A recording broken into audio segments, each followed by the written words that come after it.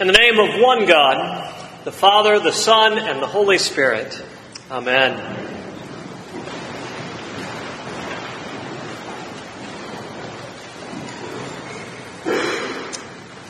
It is graduation time. Many of you may be aware of that, and as such, it is the time of commencement addresses.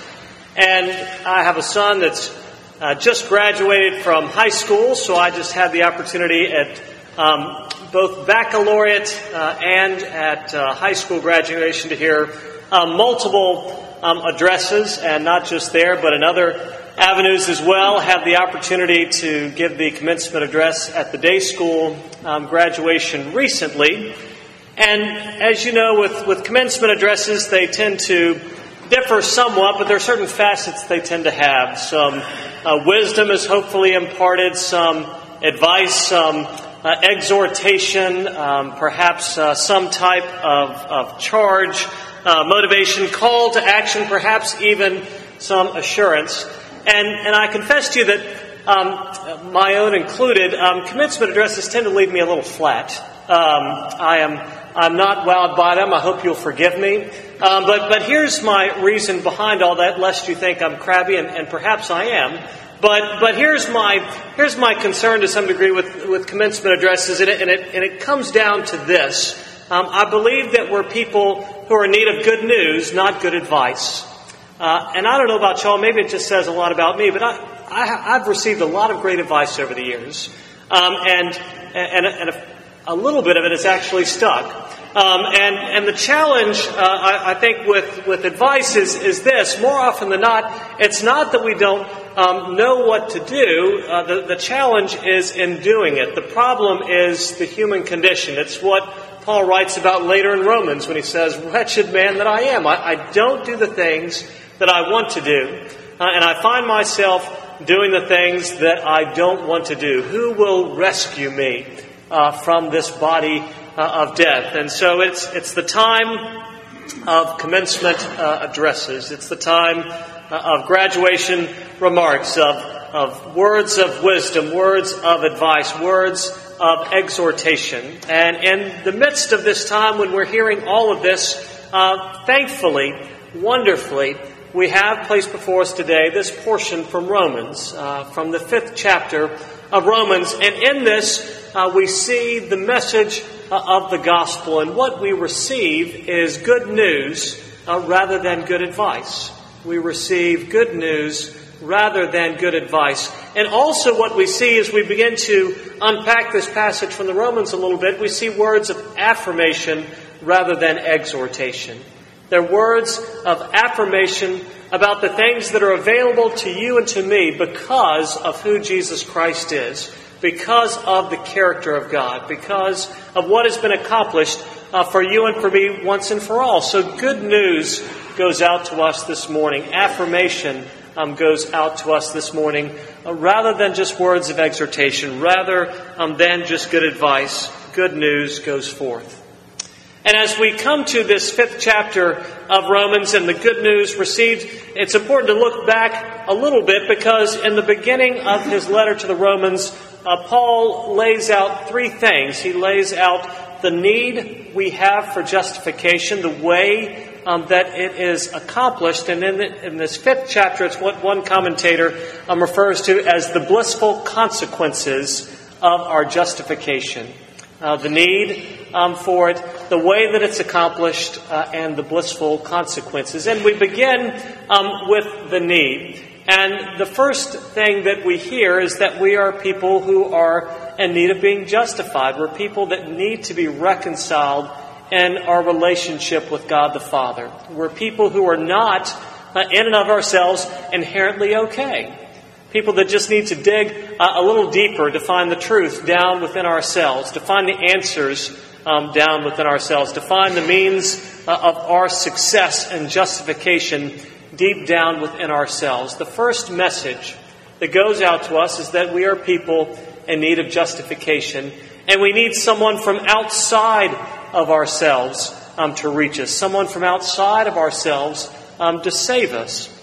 But then we also hear the way in which that is accomplished. And the good news for you and for me is that it is accomplished by Jesus once and for all.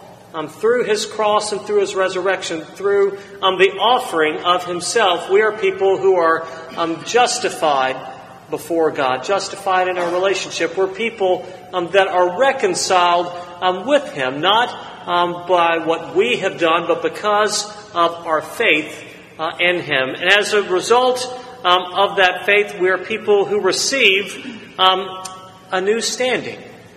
We receive a new standing with God. Conferred upon us is the grace of God, is the glory of God, is the ability to come into his presence, the ability to be in a relationship with him, to share in all of his promises. We hear that Paul writes to the Romans, "Therefore, since we have been justified by faith, we have peace with God through our Lord Jesus Christ. Through him, we have obtained access to this grace in which we stand, and we rejoice in our hope of sharing the glory of God."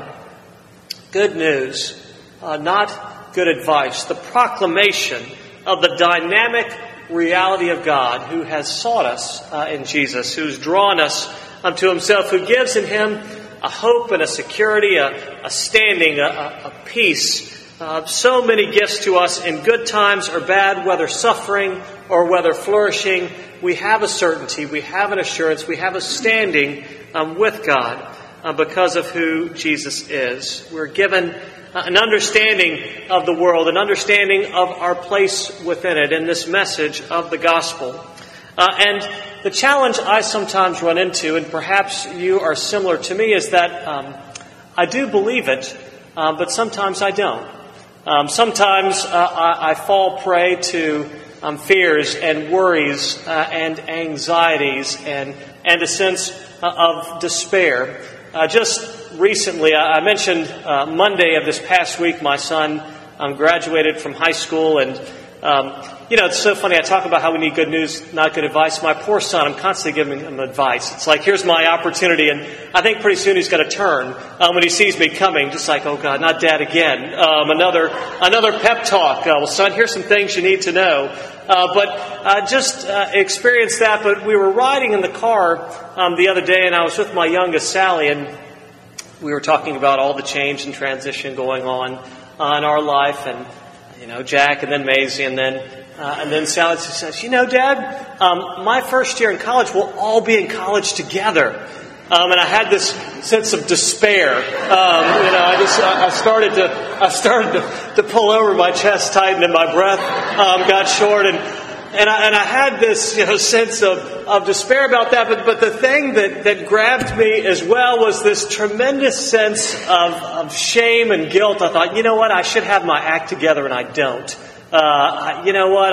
This isn't news that this is coming. I've had a long time to think about this. I've had a long time to put plans in place, and I should have been more like other people. I should have my act more together. I should have been more responsible. I should have done this, and I shouldn't have done that, and I haven't done it, and so just doom, despair. The wheels are going to come off. We're going down in flames.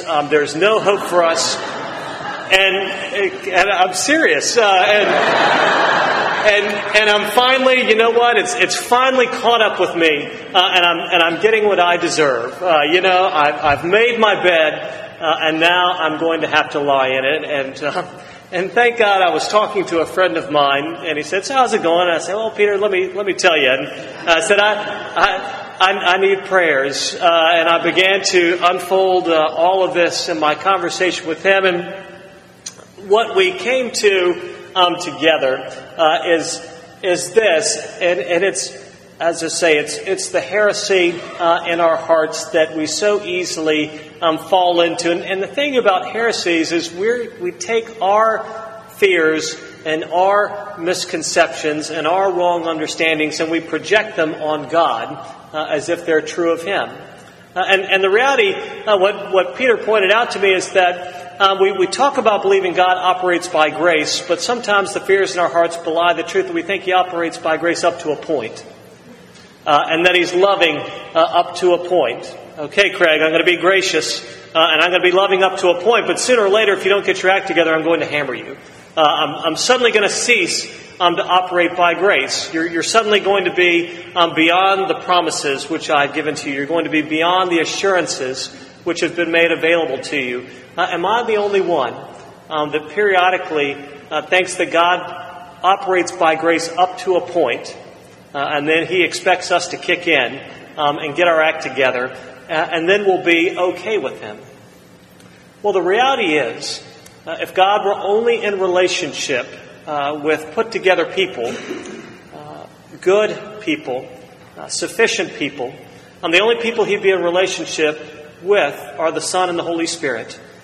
Because the reality is, none of us have it together, and none of us measure up, and none of us are sufficient unto ourselves. We tend to be stronger in some areas and weaker in others. But the reality is that we have a joy, we have a hope, we have an assurance, we have a certainty which is not based on ourselves, but is based upon the character of God, who from the very beginning created us, who when we rebelled and wandered off sought us in the gift of Jesus, His Son, who through His cross and through His resurrection, through His blood shed for us, through His sacrifice for us, has given us forgiveness of sins, has reconciled us in relationship with Him, has given us the ability to come into His presence and to call upon Him as our Father, to enjoy the blessing of a relationship with Him, based not on our merits, but the merits conferred to us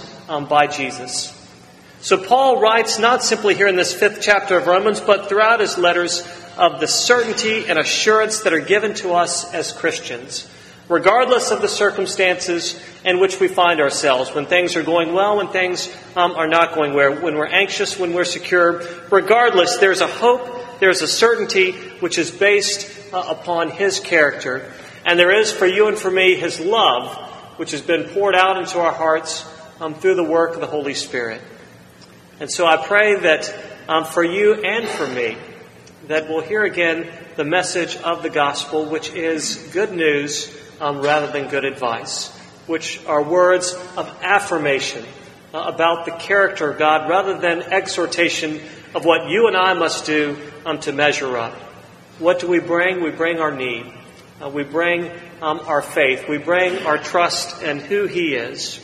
Here again, the message given to you and to me, that our certainty, that our peace, that our strength, that our contentment, that our assurance and strength are found in Him.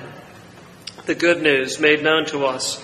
Therefore, since we have been justified by faith, we have peace with God through our Lord Jesus Christ. Through Him we have obtained access to the grace in which we stand, and we rejoice in hope, because God's love has been poured into our hearts through the Holy Spirit, which has been given to us. I pray that we will hear this, that we will receive this, that we'll know the good news made known to us from Almighty God, who is the Father and the Son and the Holy Spirit. Amen.